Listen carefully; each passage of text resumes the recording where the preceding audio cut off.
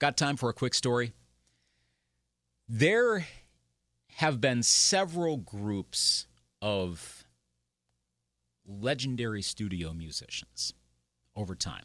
The one that probably gets the most amount of attention is the Wrecking Crew.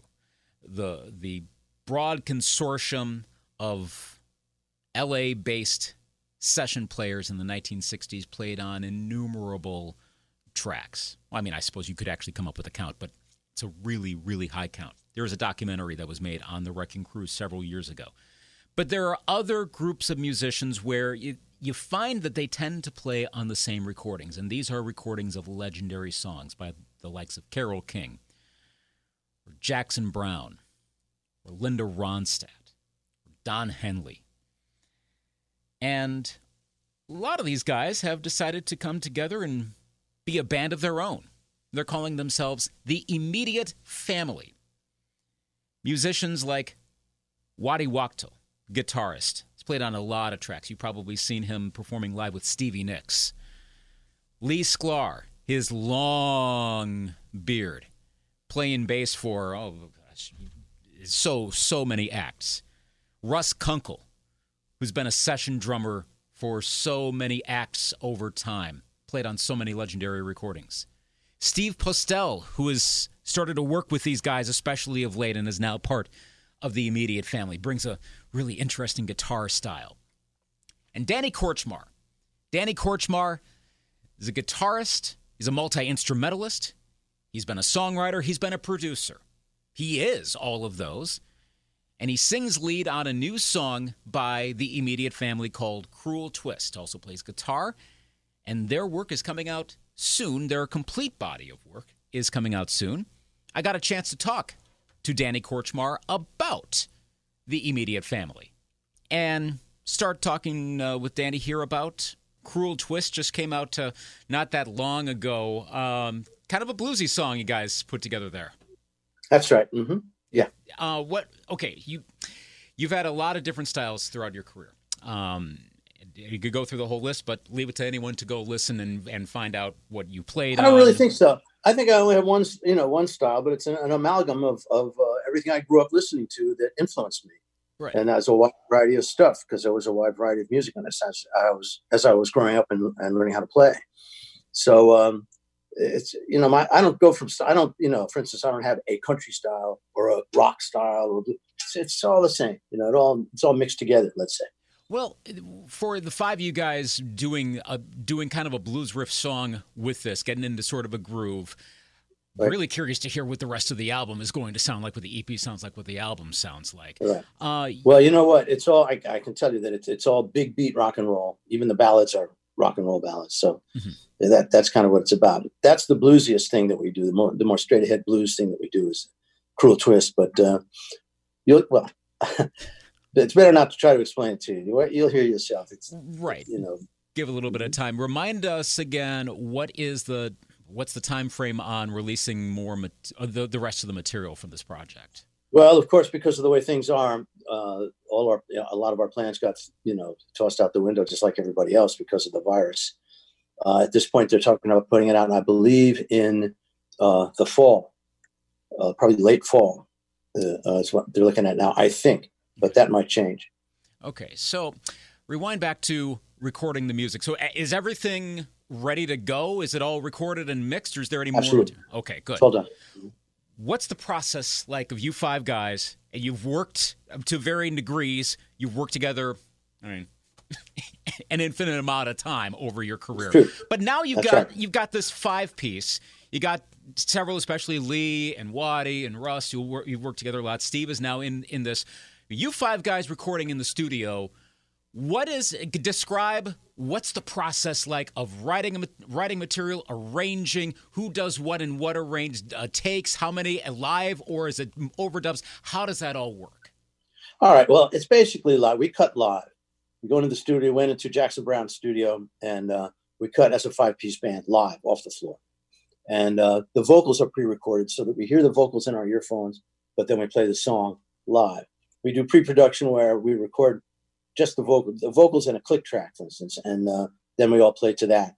But you got to remember, us guys, we played together so long that there's a heavy there's a great amount of telepathy that goes on.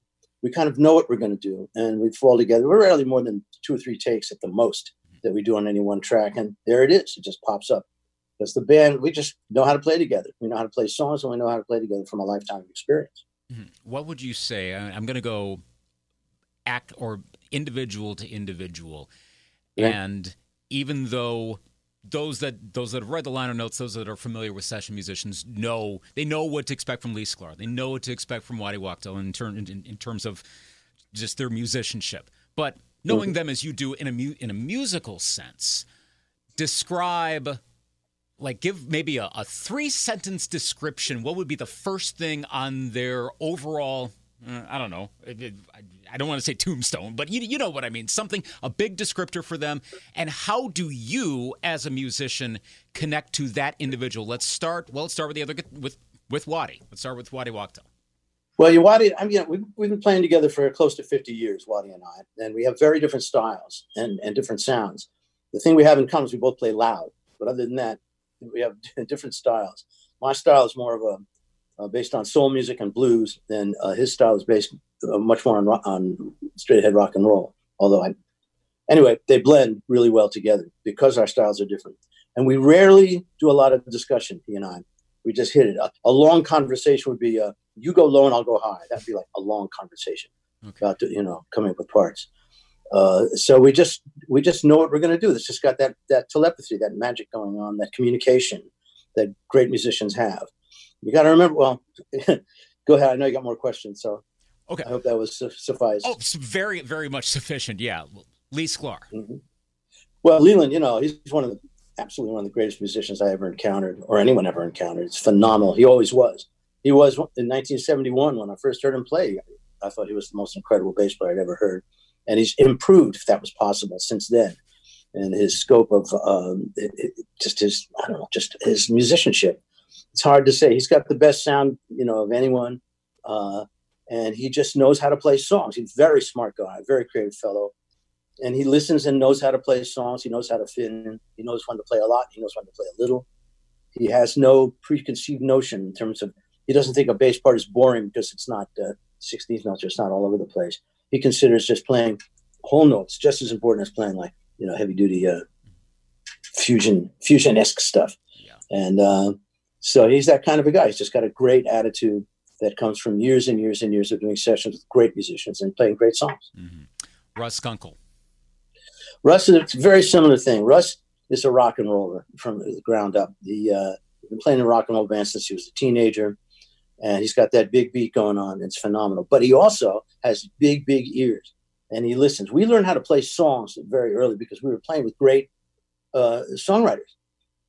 So we would listen to what the song is and figure out how to come up with something that's going to help the song. And that's been our philosophy in doing sessions all along. And Russ is brilliant at that. He listens. He knows how to fit in. He knows how to find a sound and a groove that's going to help the song that he's playing. And he's one of the greatest ever. Mm-hmm. And Steve Postel. Steve is a very bright fellow, and he's got the kind of chops that Waddy and I don't have. Steve came up playing classical guitar, which neither Waddy and I can do. And he's got that high tenor, so he fits beautifully with us. He can sing above us, so we can do 3-part harmonies. I mean, we're not the Eagles, never will be, but we can, we have our own sound, and he adds a tremendous amount to it with his high voice and his ability to fit in against what Watt and I are doing. Mm-hmm. Of the songs that are going to be on this album, I mean, they're obviously all are songs you're going to want to talk about and want people to listen to, but are there any special moments in any of the particular songs you're excited about people hearing once they all come out to the public? Well, I can't pick one because I'm thrilled with all the songs that are on that record. We consider ourselves a band that's about the songs largely. In other words, there are no long solos. There's no long jams or anything like that. We're not a jam band. We're basically a band that plays songs. And so to pick out individual moments, I'm not sure. I'm so proud and thrilled with all of it, especially the songwriting and our performances of those songs. It'd be hard to pick out individual little moments. The album, I think, when it gets released in the States, is going to be called Can't Stop Progress. And that's a tune. I started that tune with Stan Lynch a few years ago. And then Waddy and I got together with it and finished it up. And it's just rocking, anyway, that's the opening. I think it's the opening track. Anyway, it's the title track of the album, and you're gonna dig it. Cool. Are there any other guests that are going to be on, or is it just you five? No guests. Just the five. Mm-hmm. Okay. And who ultimately is the producer of this project? Well, it's a collaborative effort. All the guys in the band are, I've had so much experience in the studio that it's hard to pick out who the producer is. But I would say that Waddy and Steve and myself did most of the work, pre-production and post-production. Mm-hmm. That is to say, after we got the basic tracks, we had to put vocals on. We do a few overdubs. So I would say that maybe the three of us took the lead, but ultimately the album is produced by the band, by all of us, and everyone contributes a lot to the production. We don't need one guy to tell us what to do. And we don't need to elect one guy in the band to tell us what to do. It's very much a democracy. Mm-hmm. You guys performed together, obviously, a little while. Since you five started at this particular chemistry started to perform together, how, if at all, has the sound changed of the Immediate Family up until you guys were last five able to perform together?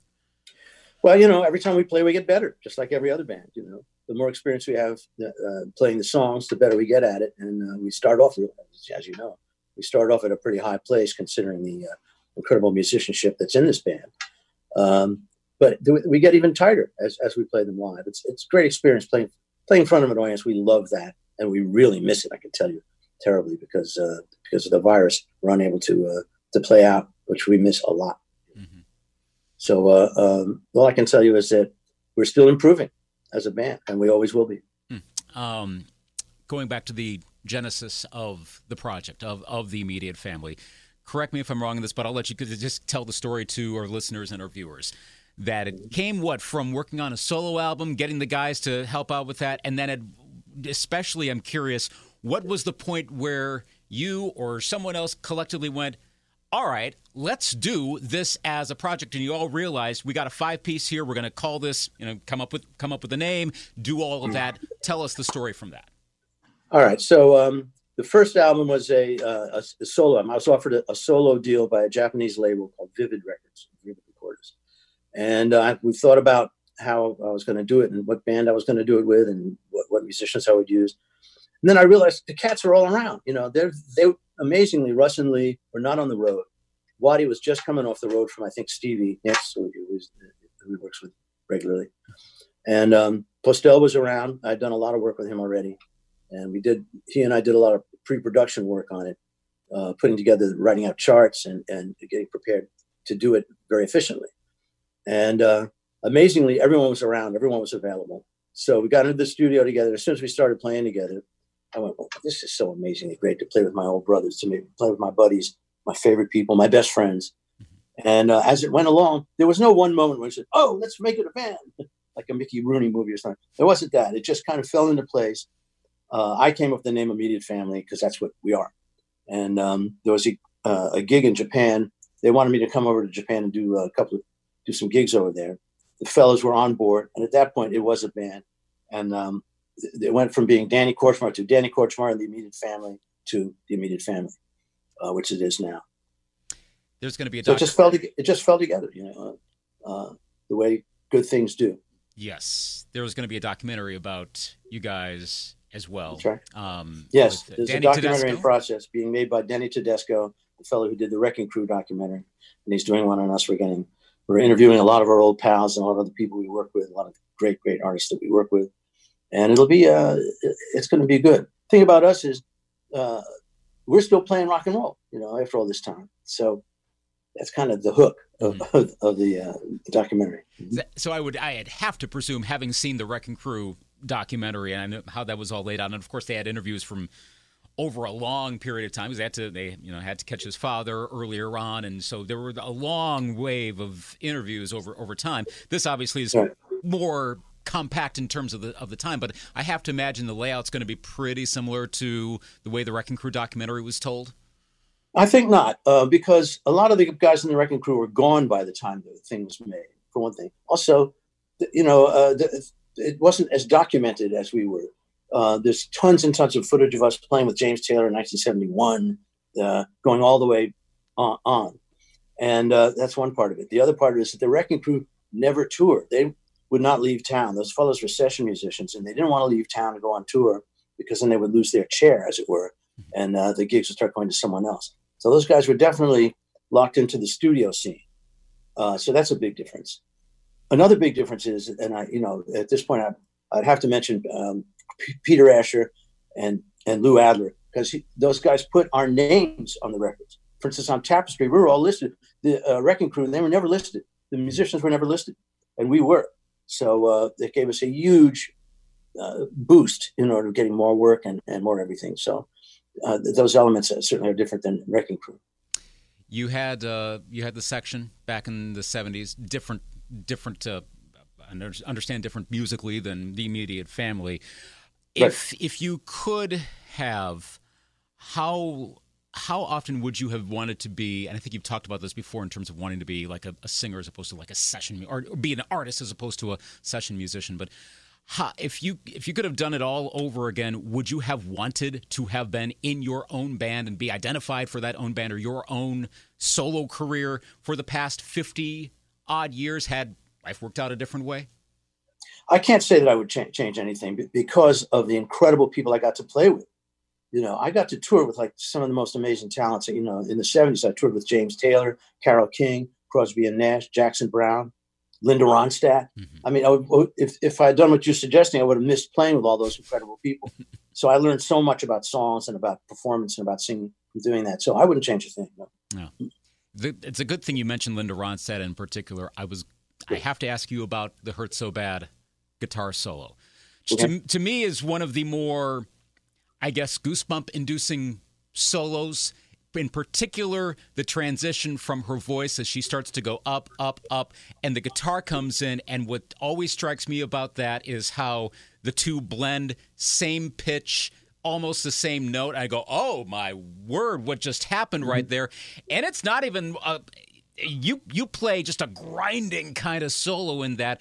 How did that part come together? And I'm particularly curious, did you guys plan for her voice to hit your note there and start writing on that repeated high note?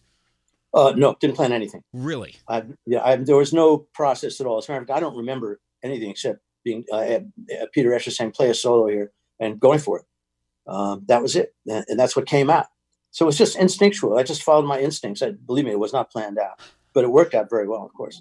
Yeah, it's one of the better guitar solos, quite honestly, of the 1980s. I would say point blank. Again, it fits the song and it fits her voice very well, and that's what I like about it. Exactly.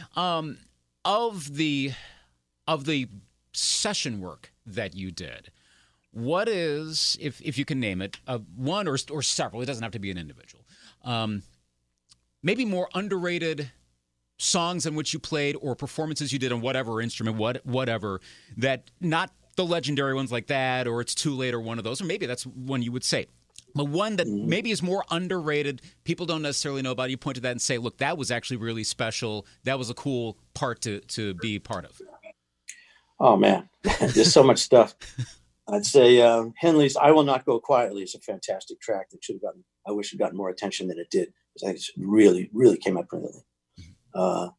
I'd say, geez, I don't know, let me think now. James Taylor's Got to Stop Thinking About That. That's a tune I wrote with him and produced. Steve Jordan on drums and myself. That came out real, real great. Geez, man. I've had so many incredible moments in the studio and on tour with all these great artists. It'd be really hard to pick it apart. I tell you, I'd be leaving stuff out. If I mention one, then I should mention 50. So just listen to all of them, basically, and you get it right there. I would ask the same question about production, anything you produced in particular, but I have to imagine you're probably going to answer the same way on that. Well, I think the stuff we did with Henley was great. I'm really, really proud of that stuff, and it came out brilliantly. There's other stuff I did. For instance, I worked with Neil Young on his album Landing on Water, which is another album that doesn't get the credit it deserves. It's brilliant. I don't care what anyone says. That's a brilliant album, man. Neil Young doesn't do crap, all right? Right. And, he's above the critics. He's above all this stuff, all right? You don't bother criticizing him. You might as well be criticizing John Lennon or Jimi Hendrix. Leave him alone. And so that's an album that should have gotten more credit than it deserved. There's another album that I worked on which came out under the rubric of the Fabulous Thunderbirds. It's called High Water. You barely can find it. It got released and it died immediately. That was an album that I made with Steve Jordan and Kim Wilson, just the three of us. And we did all the stuff, everything. We played all the instruments. We sang the background parts. We wrote the songs, did the whole thing, recorded it at Steve's studio in Manhattan. And that's one of my favorite albums that I worked on. And I'd have to name another one, Ivan Neville's album called If My Ancestors Could See Me Now. Great album. Ivan Neville's really super talented. And that's a terrific album that didn't get the credit I thought it deserved. The other four guys in the immediate family, so I'll ask about that. What performance of theirs is your favorite of, and we'll start with Waddy Wachtel. What's your favorite performance that he's put down on tape? For anyone, could be whatever. What is it? Well, oh man, how about all the stuff he did with Keith Richards? All right, Let's start with that. Him and Keith just did brilliantly together. How about all the stuff he did with Stevie Nicks? His parts on those records are absolutely brilliant and perfect. What a very bright guy, a very astute musician, a sensitive musician, and a very bright guy. He knows how to find the right parts. Instead of picking one song, I have to pick a kind of a grouping.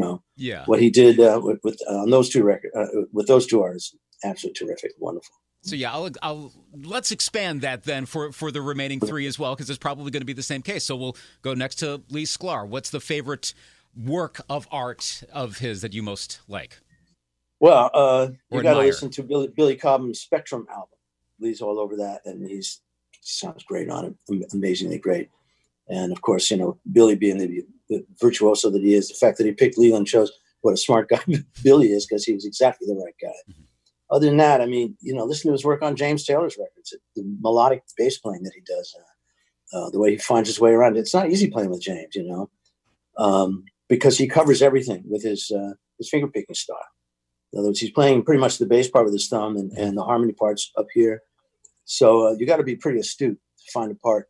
Leland says he just plays James's thumb, but he does more than that, So his playing on those James Taylor records is exemplary, and I would suggest every bass player check that out, because there is none better. Yeah. Russ Kunkel. Well, dig Russ's, to start with, back in 1971, his playing on Fire and Rain. Mm-hmm. He figured out a way. James is playing acoustic guitar, and he figured out a way to get powerful fills going without overpowering the acoustic guitar. And that's how smart he is and how thoughtful he is as a musician. And then take that all the way through to, if you listen to the band we had, The Section, his playing on that is also absolutely brilliant and right in the slot. Russ always plays in the pocket, but he always is listening and paying attention to what everybody else is playing. Again, picking out one tune is really difficult with any of these guys, right? Because everything they do is great, so it's a little tricky. Yeah, interesting you said Fire and Rain, because that was the song that was going through my head as I was asking that question. I'm like, I wonder if he's going to say Fire and Rain, and lo and behold, every time I hear that, and I hear it's like the subtle boom of the toms, and it's like, okay, but it's not overpowering, but it's there, and I immediately think of Russ's style of play on that. Well, you're exactly right. That's like I said, that shows how sensitive and how tough he is. Mm-hmm. Russ is a rock and roller, but he's playing with James now. James is not a rock and roll. James plays, his music is quieter and more introverted, and so he had to find a way to get some power going without overpowering James's acoustic guitar and the song, and he did. And this was when he was a kid, Right. So good for him. Steve, smart guy. Oh, gosh, yeah. That's the other thing I keep thinking of is the age of everyone involved. It's not like you all had been doing this for 20, 30 years by the time you're starting to make names for yourself. You guys were, around college age or so would be the equivalent of that, and you're putting out these legendary parts that people are still trying to emulate 50-odd years later. Right. Steve Postel. Steve is a really all-around terrific musician, and is playing on what was supposedly my solo album, which is Honey Don't Leave L.A. It was terrific. It turned out to be an immediate family album, but anyway, with Steve, everything he plays, he's very thoughtful. He's paying attention. Terrific slide player, beautiful finger picking guy. Like I was saying earlier, he can do that, and Waddy and I can't. He studied classical guitar. Waddy and I studied the Rolling Stones. So he brings something different that Waddy and I don't do to the program. I would say, just listen to our albums and you'll hear terrific stuff from him. Mm-hmm. And it goes along with what Waddy and I are doing. Again, picking out individual moments is very difficult. But but he's got a lot of moments to shine on our albums. Yeah. I mean, cumulatively, and I know, okay, you could just go through the liners and do a count. But have you guys ever figured out how many recordings cumulative? And I know, obviously, you guys are on multiple recordings at the same time, but how many recordings you guys are on in total in history? Oh God, many. Yeah. Especially Leland. Leland's been doing dates for the last 50 years. He's played on so many records. It's unbelievable. And that's his thing. Now, me, I was, I was on tour a lot. And then when I got kicked upstairs to producer, courtesy of Mr. Henley, I wasn't doing record dates at all anymore. I stopped doing record dates and stopped touring and just concentrated on songwriting and producing, which is mostly interested in songwriting at this point now. Trying to put together how many, Leland's thousands, just Lee, between Lee and Russ, more thousands, and then Waddy and I, more thousands. So wow. I can't, I really can't even begin to come up with a number that would be even close to accurate, but lots. Yeah. What's your ultimate philosophy approach to production? Well, start with the song and the singer. You got to do something that's going to help the song and help the singer, and find something interesting that's going to set the song up, and that's going to draw you into the song, draw you into the singer. Now, there's lots of ways to do that, but you want to find stuff that's going to, like I said, that's attractive, that's interesting, and that brings people and makes them lean forward. And it could be anything. There's no one thing that could be. I always look for hooks, statements, phrases that will get you going right away, even before the song starts. And then, of course, the rest of it is to help the singer to help the song and the singer is everything you want to bring forth what's there already. And that is, to me, that's what a producer's job is, at least that kind of production. Now, modern production is more about beats and stuff like that. But I'm from the old school, so I'm interested in songs. So that would be everything. Everything I do is based on what's the song, what is it about, the singer, how can I help this guy or girl to get their message over and tell the story. A couple more questions for you before we wrap up. First, if you could have any all-star or all-session musician, all whatever group, include, we'll start with the 5 in the immediate family. Would there be an even bigger fantasy group, people that aren't with us anymore, people, whatever, or is this kind of it? Like, this is the 5. What would be your fantasy? Well, I can tell you, who some of my other favorite musicians are, along with Lee Sklar on bass, there's Bob Glaub, who's brilliant. Mm-hmm. There's Pino Palladino, who's ridiculously great, Yeah. On drums, my best friends, I guess, are drummers. Jimmy Keltner is one of my best friends and just an incredibly great musician, an artist, really. Steve Jordan, forget it, one of the best musicians alive right now, without a doubt. And these guys are my best friends, as well. Kenny Aronoff is brilliant, great drummer. On keys, Jim Cox, who played on the first album, fantastic keyboard player. David Page, brilliant. My buddy Steve Lukather, one of my favorite people in the whole world. I love him. Unfortunately, Jesse Ed Davis, who I loved, is gone, not with us anymore. I loved playing with him. He was a great pal of mine, and I miss him all the time. Who else? John McLaughlin. Yeah. One of my heroes. I love John McLaughlin. Also a great person, lovely man, and a brilliant musician. Man, I could go on all day about guys that I love, and people that I have played with and would love to play with some more. There's many. Wow. So that's a start right there. That's a heck of a start. So last question for you, in about the last minute we have. The future plans for the immediate family, not only with the upcoming release, but down the road from there, what's the future like for the band? We're just going to keep going. What we're doing now is we're going to do a streaming concert next week, in fact. We're going to do it. We're just going to start streaming live gigs because we can't tour, unfortunately. So we're going to do what a lot of people are doing. There's a lot of clubs here in the LA area that are have turned their venues open to bands coming in, playing without an audience, but 4 camera shoots, and they're streamed and people go online. We're going to do that until we can go out and tour and play in front of audiences again, just like everybody else. Mm-hmm. We have this album that's finished. We want to promote. We think it's great. We totally believe in it. We've got the documentary that we're doing, which we're going to continue doing now that we're going to do some more of that, more work on that. We're doing little videos of all kinds of stuff. We're still writing. I'm still writing. I write all the time. I write songs. I'm working on songs pretty much all the time. And so that's the plan. It's the same plan as always. Keep going. Do it all. You play. You write. You rehearse. You play some more. You write some more. We think of every idea we can think of to keep the thing alive and keep it going while we're in this horrible state that we're in right now. Mm-hmm. And I think we're doing the same thing every other band is doing that wants to play and that loves playing. Danny Kortchmar, The Immediate Family. We're looking forward to all of this coming up. Thank you very much for doing what you do, and thank you for what you've done. And take care. All the best, and keep on playing. Thanks very much, man. Appreciate it. Danny Kortchmar. Oh, how much work he's done. As you could tell, it just lists off everything there, and you go, probably the stuff he's forgotten is way more than any of us will ever know. And all of the acts he's worked with, all of the songs and projects he's worked with, it's really, really incredible. The Immediate Family, Cruel Twist is the name of the song that is already out. As he was just mentioning, there's a documentary to come, of course.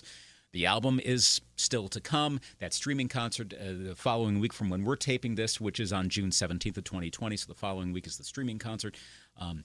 Yeah, definitely, if you like yourself some classic music in the pop and rock world, you got to pay attention to these guys. Again, it is The Immediate Family. That is their name, and you can learn more about them if you go online. You can find them on Facebook. They've got their own Facebook page. Just look for The Immediate Family, and you'll get more information right there. Follow along with what they're working on. And they got that video out for Cruel Twist. This has been the latest edition of the Got Time for a Quick Story podcast. Thanks, as always, to Greatest Hits 98.1 Radio in Eau Claire, Wisconsin, my employer, and they provide the facilities to do these interviews. You can listen to a lot of interviews that we do, including these. If you go to greatesthits981.com, click on interviews. There are additional interviews, and with other musicians there you can find as well. You can also find Got Time for a Quick Story on wherever you go for podcasts, via Apple, Android, TuneIn, Stitcher, Spotify. Make sure you subscribe so you get more information about when new episodes arrive, and also rate it up if you can so more word gets spread. Got Time for a Quick Story? I'm Luke Anthony.